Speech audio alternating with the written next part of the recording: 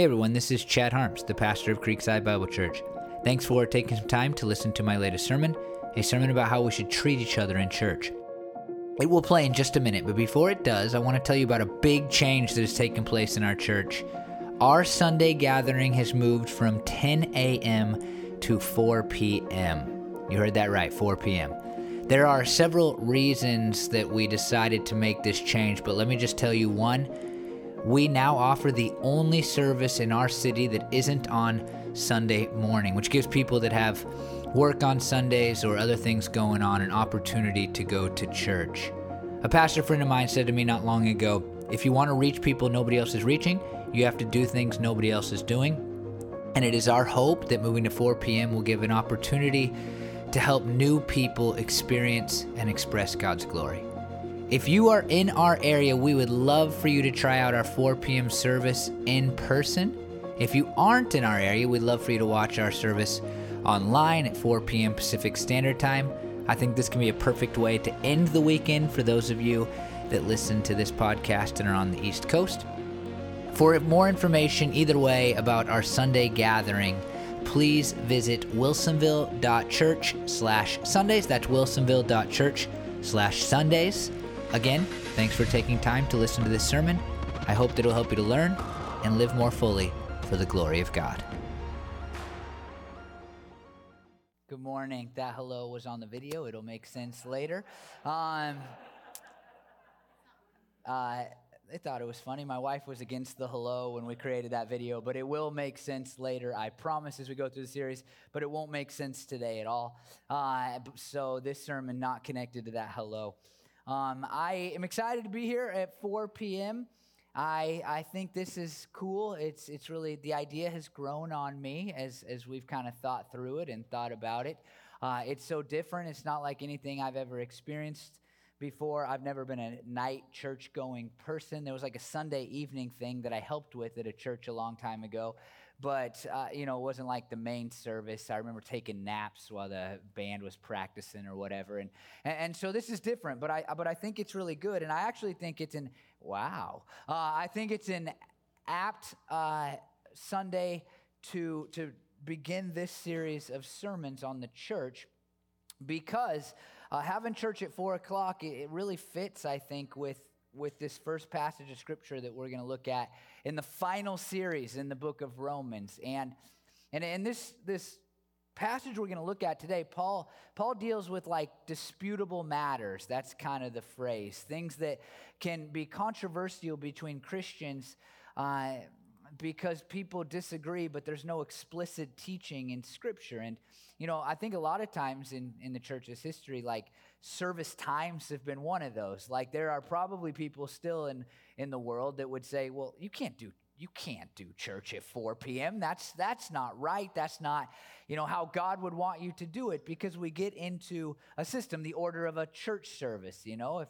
a lot of you grew up and you kind of had your couple of songs and then your special music, and there was just like a flow to it. And those things can start to feel like right and wrong issues, even though they're really just disputable matters. They're matters that God hasn't directed us on one way or another. And this year has brought on, I think, a lot of those things that have been, difficult, where there's no clear scriptural teaching. And I alluded to this a few weeks ago. And what's been really interesting is that most of the stuff that I feel like has caused division within the church, and I don't mean our church, because our church has done all right, but in the church throughout the last year, most of it is over things that God has not given clear directions on one way or another. And I'm not going to dive into examples really, because I know some people would think that it's, the things I bring up have not been disputable at all. In fact, that's been the problem, is that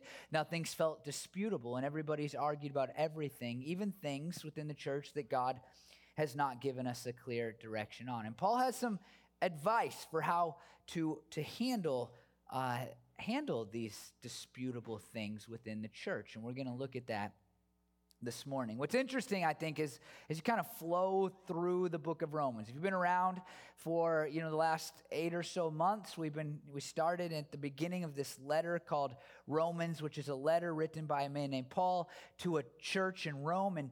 And as we've gone through, we've seen that Paul spends the majority of the time in this letter talking about Jesus and what Jesus did for us and how that affects our lives and what it does for our eternities and all these really weighty and heavy things. And then Romans 12, Paul begins to talk about how if we are Christians, we should live in light of all of that stuff that he's laid forth, all the heavy stuff. And so he moves from like a heavy presentation of the work of Jesus into, a little bit lighter, although difficult topics, like a lighter kind of just statements about we should love and we should be passionate servers as we serve God in the church and otherwise, and how we should respect and honor the government and all of these kind of really specific things about how we live as individuals. And now in the last 3 chapters in some ways, but primarily Romans 14 and 15, Paul now moves into how we should act as a group, how the church should interact with one another based on the things that God has done for us. And so that's where we move this week. Last week was Pentecost, the day that we celebrate the beginning of the church. We were intending this to land there, but things happened. But we want to look at, for the next several weeks, how Paul finishes this letter, and he finishes it by talking about what we should look like. If we believe all of this stuff about Jesus, if a church truly believes that Jesus saves and that Jesus is the one to be obeyed and followed, and that should be expressed in our love of one another and all that, like what does that look like for us as a congregation? What does that look like for a church to live out together? And here's how Paul begins that in Romans 14:1. Accept the one whose faith is weak without quarreling over disputable matters. There's the word, disputable matters. Now, disputable matters primarily, and some would say only, apply to things in the Old Testament. I would say that we could extend out from that, but there was this tension in the Roman church because you had Jewish people who felt the need to follow all of the Old Testament law, and then you had these non-Jewish Gentile Roman people who had not grown up with the Old Testament law, who didn't think that they should follow any of it. It's like, what do I need your Israelite law for? And this is what primarily Paul has in mind when he talks about disputable matters. And we can, some of that application, still, some of that specific, straightforward application still rings true for us. Because, and I mentioned this several months ago, I'm sure you don't remember, there are many views, there are 4 primary views of how we should apply the Old Testament today. Some would say that we should follow all of the Old Testament law. Some would say that we should follow none of the Old Testament law. Some would say that we should follow the Old Testament law that is also repeated in the New Testament. And then others would say we should follow all of the Old Testament that isn't specifically said that we didn't need to follow in the New Testament. And so there's this spectrum. Like, you may have been around people who think that tattoos are bad, and that's because they've probably not very intentionally most of the time, but they've said, hey, there's an Old Testament law that says we shouldn't mark up our bodies, and we need to follow that. I remember this radio commercial. I cannot believe this is real. This feels like a dream. But in my hometown of Kaiser, for a while there was a radio ad playing on local radio for a new church in town that I don't think exists anymore. And it said, if you are tired of tattoos and piercings, then there is a church for you. This was their advertisement. So our church, I don't think they would like us very much. But this was their advertisement. And it's because, like I said, they probably hadn't thought through this, but because they're taking parts of the Old Testament law and saying we still need to apply that. Things that I would think we need to make a decision on. But these are interesting topics, right? Like, how do we apply the law? But then there's other things just in our world today. Should a person drink alcohol or not drink alcohol? You could extend it out to a lot of different things. But disputable matters are specifically the laws of the Old Testament, should they be applied or not, but things that God has not given us teaching on. I want to make clear that this isn't saying that we just get to do whatever we want as Christians, because that would contradict what Paul has spent 2 chapters talking about, the way we live our lives in light of what Jesus has done. Instead, this is Paul saying there are things that we don't have clear teachings on, and how in light of that do we interact with one another? Because we all, I mean, even in this room, we're not all going to agree on everything and where we fall, and we've seen so much of that in the last year. So then how do we interact with one another? Let me give you an example of this, a clear biblical example, one that Paul would specifically have in mind, and that is food sacrificed to idols.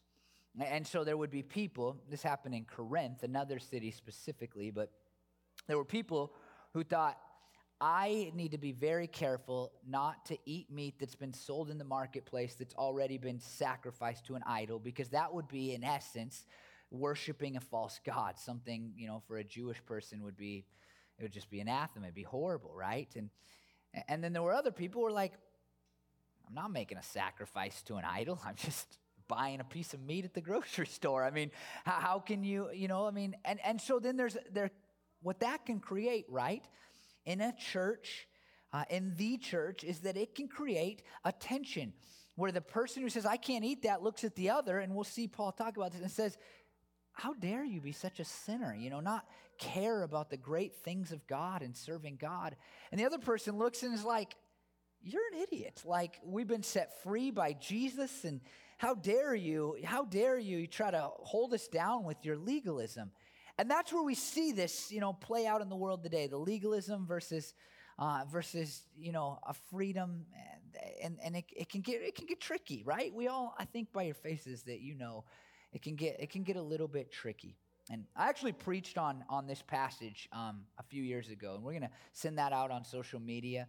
I went really more into depth about disputable matters and things like that. But today, I actually want to focus on something different in this passage of Scripture than I focused on however many years ago. I want to focus on all of the things that Paul shows us are at the heart of how we interact around these disputable matters. Because in this passage in Romans 14, Paul really shows us some really important things about what we ought to think about one another and how we ought to be for one another if we are going to handle these disputable matters in the right way. And I think they say a lot about what a church is supposed to be. And I think they're so important in the current church culture that just feels like, we might all, not this church again, but every church just might split. And the first one is in that first passage, without quarreling. Without quarreling. Like, if we disagree on things that God has not given clear teaching on, then we should not fight about it. We shouldn't quarrel about it. That seems just like a whole, like that right there, like that could be enough of a sermon, right? Because what have you seen this year in your life? Everything we disagree about, a lot of people have made spiritual in one way or another, and then there's quarreling. I've seen this, most specifically with masks. I'm just gonna say it. I had a question mark, like, do I want to bring that up or not? But I've really seen this with masks, and on half of my friend list on Facebook or whatever, I have, well, if you choose to wear masks, then you are taking away our great rights that God has given us in this country. If you're wearing a mask, and you are basically walking us down a path of tyranny, and it's your fault when the church gets persecuted, and how dare you do that, right? You kind of heard this line of thinking, right? And then on the other side, I've heard all year, how dare you if you don't wear a mask? How dare you? Because that means you don't love your neighbor, and you don't care about people, and you gonna kill grandma, and this is like, so there's these two sides, and you already in your head are like, I'm on one of those sides, right? Like I pick my side, and here we get, I think, a disputable matter, not specifically in the things Paul's talking about in the Old Testament law, but I think a disputable matter. I've heard a lot of people disputing it. Like, it seems like a disputable matter. And the first thing out of Paul's mouth when he begins to talk about church is, he says, don't quarrel. He doesn't say don't disagree, right? He doesn't say give up on what you believe. He just simply says, don't quarrel about it. He doesn't say that you don't take a stance or you don't have an opinion or even, and I've actually, this is one thing I've valued in our church this year, but in years past even more. It doesn't mean you don't ever talk about it and try to find consensus and work together to see if you can see eye to eye on these things, right? It doesn't mean that there's not dialogue around them. And I think a good church can have conversations about disputable matters and still avoid quarreling, and still avoid arguing about these things. I think we've done pretty good this year. So you a little bit get just a thumbs up on this. I think our church I've heard stories and I know I've been able to witness it because even in our leadership meetings all year, we don't see eye to eye on how to respond to things. And yet we still like each other and we're sitting in this room and we've avoided, I think, at every step and every turn and every difficult issue we faced, we've been able to have conversations without having quarrels. And I think that just needs to happen more in the church about these things that God has not given us specific, clear teachings on. So that's the first thing. But then Paul comes with this. He says, one person's faith allows them to eat anything, but another whose faith is weak eats only vegetables. The one who eats everything must not treat with contempt the one who does not, and the one who does not eat everything must not judge the one who does, for God has accepted them. This is how it usually falls, right? On one side, you have the judgmental kind of feeling side, and on the other side, you have the people who are looking at the judgmental side and treating them with contempt. It's frankly, it is, and this is not politics that we're talking about here, but it is the way that liberal and conservative people often view each other, right? Like we see this in the political discourse all the time. The conservatives are like, you immoral, filthy, terrible, wretched humans, right? Like it feels judgmental. And then on the other side, you have like the liberals looking at the conservatives being like, you backwoods, simple-minded, cousin is your grandparent, like how you're such idiots. How can you not see it in the new modern way of seeing things? Don't you feel this kind of tension? Like this is how the two sides often look at each other. And I side note, if we could stop looking at each other like that, maybe we would do better in our country. But Paul says on these disputable things that feel like really spiritually important, and they are to people, right? Because we come at it from one side or the other, and we're both trying to honor God. In these issues, like don't look at each other with contempt and don't look at each other with judgment. Like that's not how we ought to be looking at each other all the time when we disagree on certain things. Now, quick point. And if you go back and you listen to that series called Planks and Specks, where I preached on this before, this does not mean that we are to never judge fellow Christians. In fact, Paul in other writings says that we should judge one another. And you got to go listen to the sermon series. The idea of judging in the Bible is really kind of deep and nuanced and important, I think, because there are times when we should call each other out on our sins. I love that I have people in this room who would call me out if I was living in sin. That's an important part of the church. But Paul here is saying don't judge about disputable matters that God has not made a judgment on. And we'll see that as we move to verse 4. Who are you to judge someone else's servant? To their own master, servants stand or fall, and they will stand, for the Lord is able to make them stand. Remember the context, disputable matters.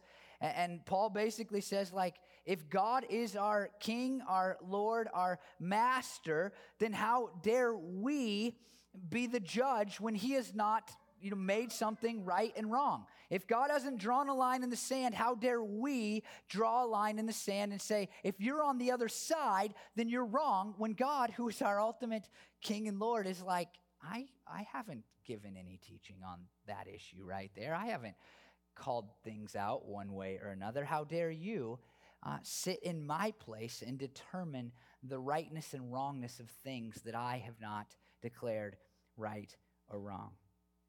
Now, there's always, like, this passage, like, kind of worries me because I can hear certain people in my head where it's like, it's just a tearing down of the Bible to try to make the Bible not say anything so that everything becomes a disputable matter. And I think that's the real danger of misunderstanding Paul. And frankly, it's the danger in some ways of extending this past just how we handle the Old Testament law, although I'm doing that this morning, is that there are people, I mean this, there are people in my life who have so torn down the plain and simple meaning of Scripture, the way that the author intended it, that basically what they're left with is this book of outdated ideas that have no application anymore, and so then everything is disputable and nothing is sacred anymore. Nothing is right or wrong anymore. And that is not how this passage should be applied. We should always be looking for the authorial intent of Scripture, and then we should be doing our best to live out what it has called us to live out. Remember again that Paul has spent 2 chapters talking about the way in which we should live, showing us rights and wrongs because of our Christianity. And so it would follow that Paul would not come along and say, well, everything's disputable. It just depends on the culture surrounding you. You live whatever way the culture tells you to. That is not what Paul is getting at here. He continues. One person considers one day more sacred than the other. Another considers every day alike. Each of them should be fully convinced in their own mind. Whoever regards one day as special does so to the Lord. Whoever eats meat does so to the Lord, for they give thanks to God. And whoever abstains does so to the Lord and give thanks. For none of us live to ourselves alone, and none of us die for ourselves alone. If we live, we live for the Lord. And if we die, we die for the Lord. So whether we live or die, we belong to the Lord. For this very reason, Christ died and returned to life so that he might be the Lord of both the living and the dead. I want you just to notice what Paul assumes here in this little section I just read. He assumes that every Christian is doing their best to live for Christ in every decision. That's the assumption here. This whole thing is a little bit based on the premise that Christians, notice the language. He says they are fully convinced in their own minds. Like we should be in these disputable matters, we shouldn't be saying what's most fun, what do I like best, what's easiest. We should be working in order to be fully convinced of what we ought to do.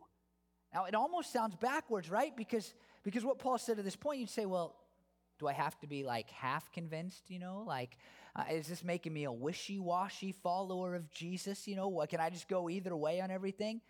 But instead, Paul says on disputable matters, like, I think he would say, seek the Lord's will and then do what God is calling you to do while not quarreling with the people who are doing it differently.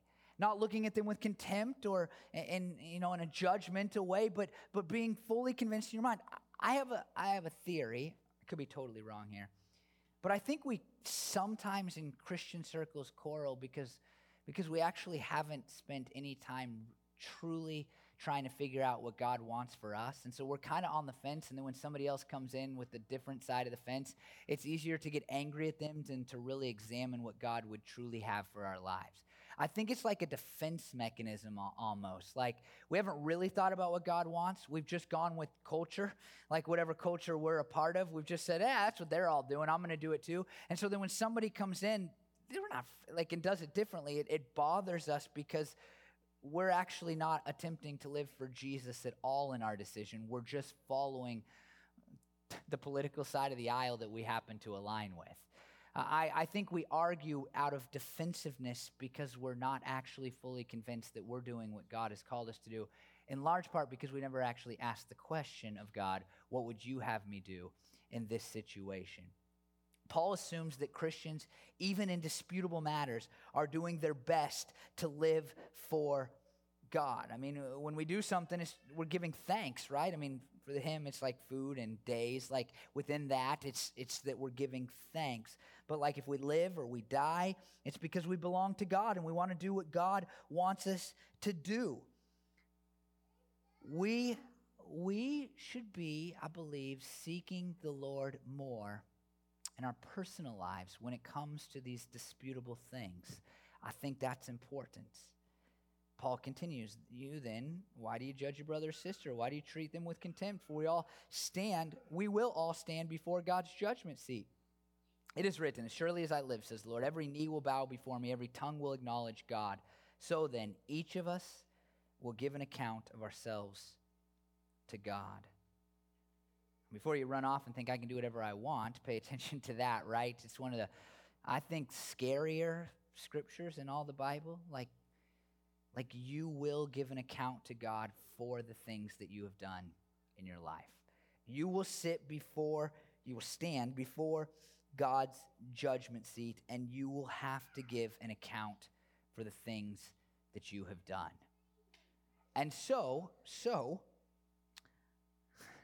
there's two important things to do with that information. First, become a Christian. I don't like to be like the fire and brimstone guy. I'm not that guy at all. But that should strike terror into us. If there is truly a creator, and that creator is going to be in front of us in all of his glory, in all of his awesomeness, he's going to be in front of us, and we're going to stand there and give an account for the things we have done. Well, we better know that we are forgiven for those things that we are talking about, that we are answering to. And the only way that I know of to be forgiven is to accept the gift that Jesus has offered us on the cross. It's to believe that Jesus died for our sins, the sins that we will give an account for, that Jesus died for those. Because you stand before God, you're going to stand before God, here's what I've done, here's all the things. And then it's like the only answer can be, right? The only answer can be, but your son Jesus, he paid the punishment for those things, so let me in. There's no other hope for that. And I'm actually amazed at how many people I know that believe in God but don't take that idea seriously. And I'm amazed at how many people even just say that they don't know if God exists, but at the same time don't seem to care about thinking about it. I'm amazed how many people reject Christianity without ever considering whether or not it might be true. And in large part, it's not because of how great it is, although I think it's great to be a Christian. It's because this idea would scare me if I wasn't a follower of Jesus, if I didn't have an outlet, not just an outlet, but an out for all of the stupid and terrible things that I have done. So Paul, I think he would say first, at least read the first 12 chapters of Romans and consider the idea that maybe it's true. But then as a Christian, if you are a Christian, even in disputable matters, be trying to figure out what you should do and what you shouldn't do. Really seek the Lord and don't just follow culture. He continues, therefore, let us stop passing judgment on one another, because we're all going to sit before the judgment seat of God. So don't pass judgment about disputable matters. Instead, make up your mind not to put a stumbling block or obstacle in the way of a brother or sister. A stumbling block is something that trips up somebody else, that causes them to hurt or leave their faith. That's what a stumbling block is. And we have a tendency to do that to other people because we want everybody to think like us about disputable matters, and so we cause other people to be hurt in their faith. I think of it like this. I've been thinking about this whole week. My son's Legos, big Lego guy, and I'm gonna pour some of these out. Hopefully Hudson won't be mad at me. How does this open? Should know how this opens by now. But you ever walked into a room, especially in the dark, no shoes on? You step on this. Half of the time, I look like I'm a ballet dancer trying to get across my kid's room. And it's in large part because of things like Legos, right? And if you step on one of those, I almost have lost my faith a couple times just from stepping on the real Legos. You want to swear and you want to, and I think that disputable matters can become like Legos for people. It's like the thing that's standing in their way from really embracing all that God would have for them. And you see this in I've seen it I'm amazed. At people, when you know somebody's an alcoholic and then I see people drinking in front of them, blows my mind. Just blows my mind. Because that's a stumbling block, right? That's something they're going to step on or step in, and it's going to ruin them, whether it's ruining their faith or whether it's just ruining their life, right? Like that's something that can hurt them. And we can do this to people. Like we can put the Legos in people's way that's hurting their faith by simply wanting them to be on our side. Going back to food sacrifice to idols, right? Like such a clear example. Like if these people need to be fully convinced in their minds that they are right in not eating meat sacrificed to idols, because to do so in their hearts would be to worship a false god. And you come in and you say, nah, man, like we're good. I'm just going to serve you this steak. It's been sacrificed to an idol, no big deal. And then they eat, like immediately two things happen. One, guilt for them, right? Like there's this guilty feeling. They've done something wrong. They've broken their relationship with God because they've done something that they believe to be against the will of God. But also, and I think this is even bigger, you can take people down a single step that leads to a bunch of steps away from being right with God. For most people, like a rejection of God once they've embraced God is not because of a single moment. It's a series of steps, but you wonder who put the first Lego in the way that maybe caused them to begin to walk the other direction. Paul is like, do not put stumbling blocks down. Do not put stumbling blocks down. He says, because I'm convinced, being fully persuaded in the Lord, that nothing is unclean in and of itself, but if anyone regards something as unclean, then for that person it is unclean. It's wrong for them, so why try to talk them out of it or into it or whatever it might be? It is unclean. If your brother or sister is distressed because of what you eat, you are no longer, listen to this, acting in love. Do not by your eating destroy someone for whom Christ has died. You are no longer acting in love. That is at the heart of everything in this passage. We must be acting in love. And I have not seen enough of that this year. I've seen plenty of people acting out of fear. I've seen plenty of people acting out of, their rights. But where is the acting in love? That needs to be at the heart of all interactions around disputable matters. We must act in love. And we miss so often, right? Because we act out of anger and we want to win the argument and we want people to come to our side, but maybe they don't need to. Maybe we just need to love. Now, again, there are rights and wrongs. And as Christians, we should call each other out when we are clearly, God has said it, don't do it, this is sinful. Like, then we say, hey, you're doing the wrong thing, or hey, you need to start doing this thing because it's wrong not to, right? There are things that are not disputable, but in disputable matters, we must act, well, I think it's all acting in love, right? If we call somebody out on their sin, it's an act of love. And if we choose not to call somebody out because it's a disputable matter, then it should also be an act of love. Love should be at the center of all that we do as a church. Therefore, do not let what you know to be good be spoken of as evil, for the kingdom of God is not a matter of eating and drinking, but of, listen to these three words, righteousness, peace, and joy in the Holy Spirit, because anyone who serves Christ in this way is pleasing to God and receives human approval. Let us therefore make every effort to do what leads to peace and to mutual edification. Righteousness, peace, and joy, usually words that are descriptors of our relationship with God, like they're vertical, but here it seems to be meant as a horizontal thing. We must make decisions around disputable matters that lead to a good, healthy relationships with others, that lead to peace within our midst, and then even joy, right? Like our relationships should be described as joyful. I love this, make every effort to do what leads to peace. Every effort. And there are times when peace will not be had. I've had plenty of them. I've been pastoring in different capacities for 16 years now, and And I've had plenty of moments where peace is not going to be an option because I need to call somebody out on something that's just wrong, and peace is not an option. But we should make every effort to have peace when it comes to disputable matters and for mutual edification. This is what I love here.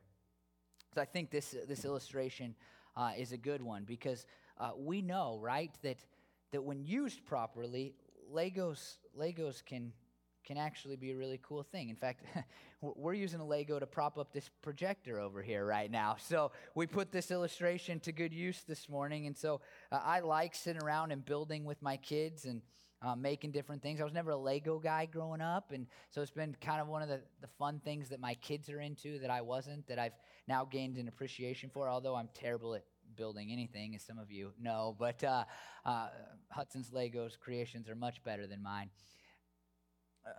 But that's the word kind of here that Paul uses. The English Standard Version of the Bible uses mutual upbuilding. It's a construction term for building something. And what I see in Paul's language here is that every disputable matter has the opportunity to either be a stumbling block or a building block.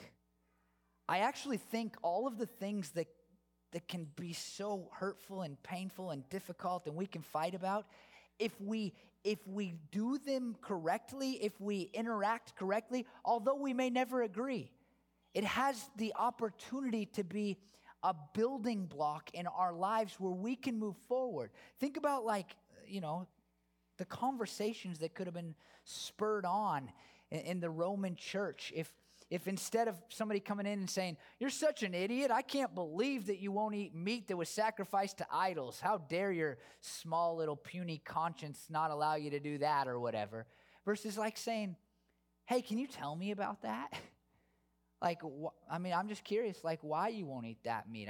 And how about following up with that's amazing that you're so dedicated to that.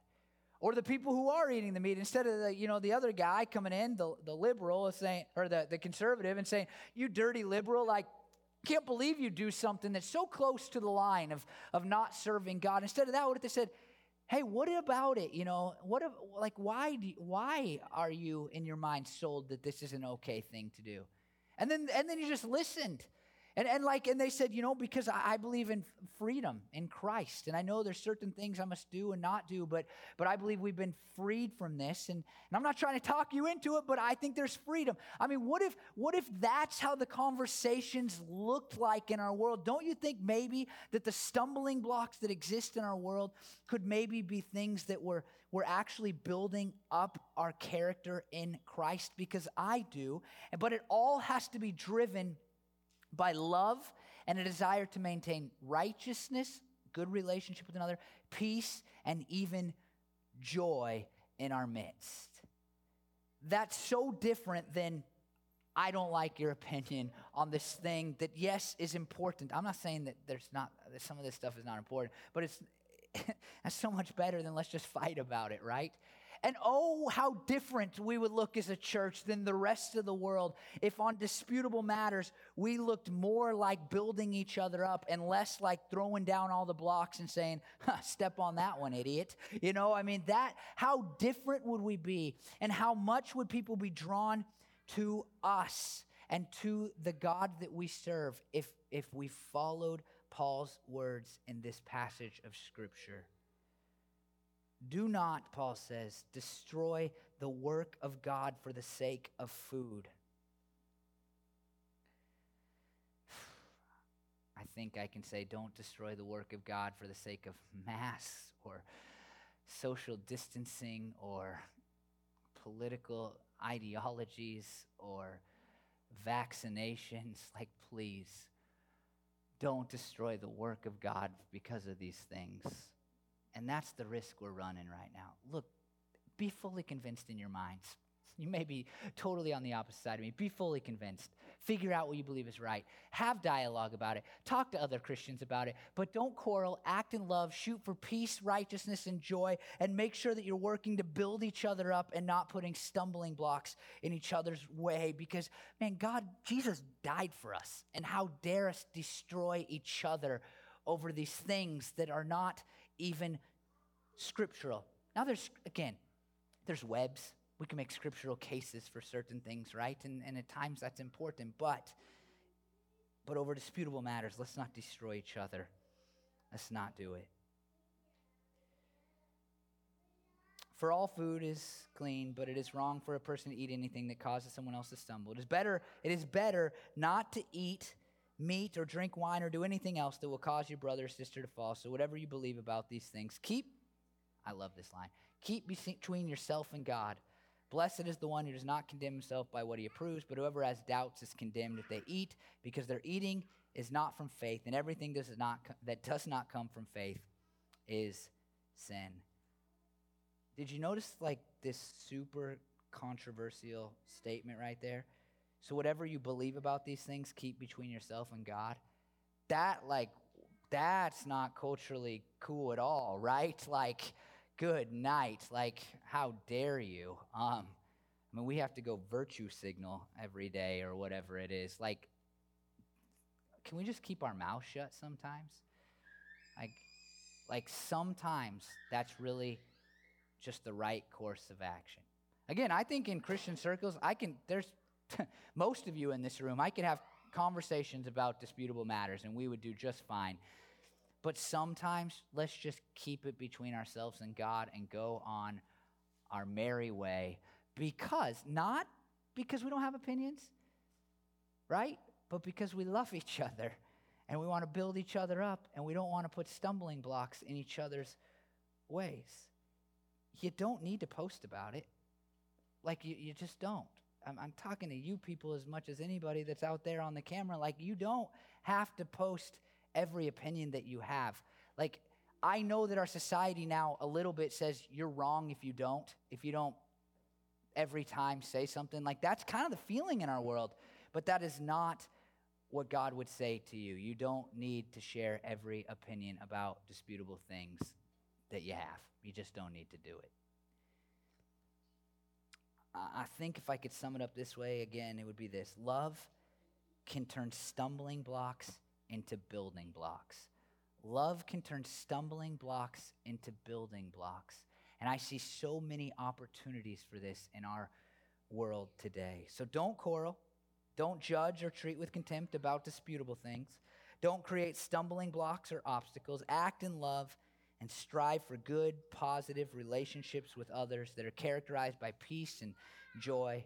Work for the building up of others and keep opinions about disputable matters between you and God, because love can turn a stumbling block into a building block.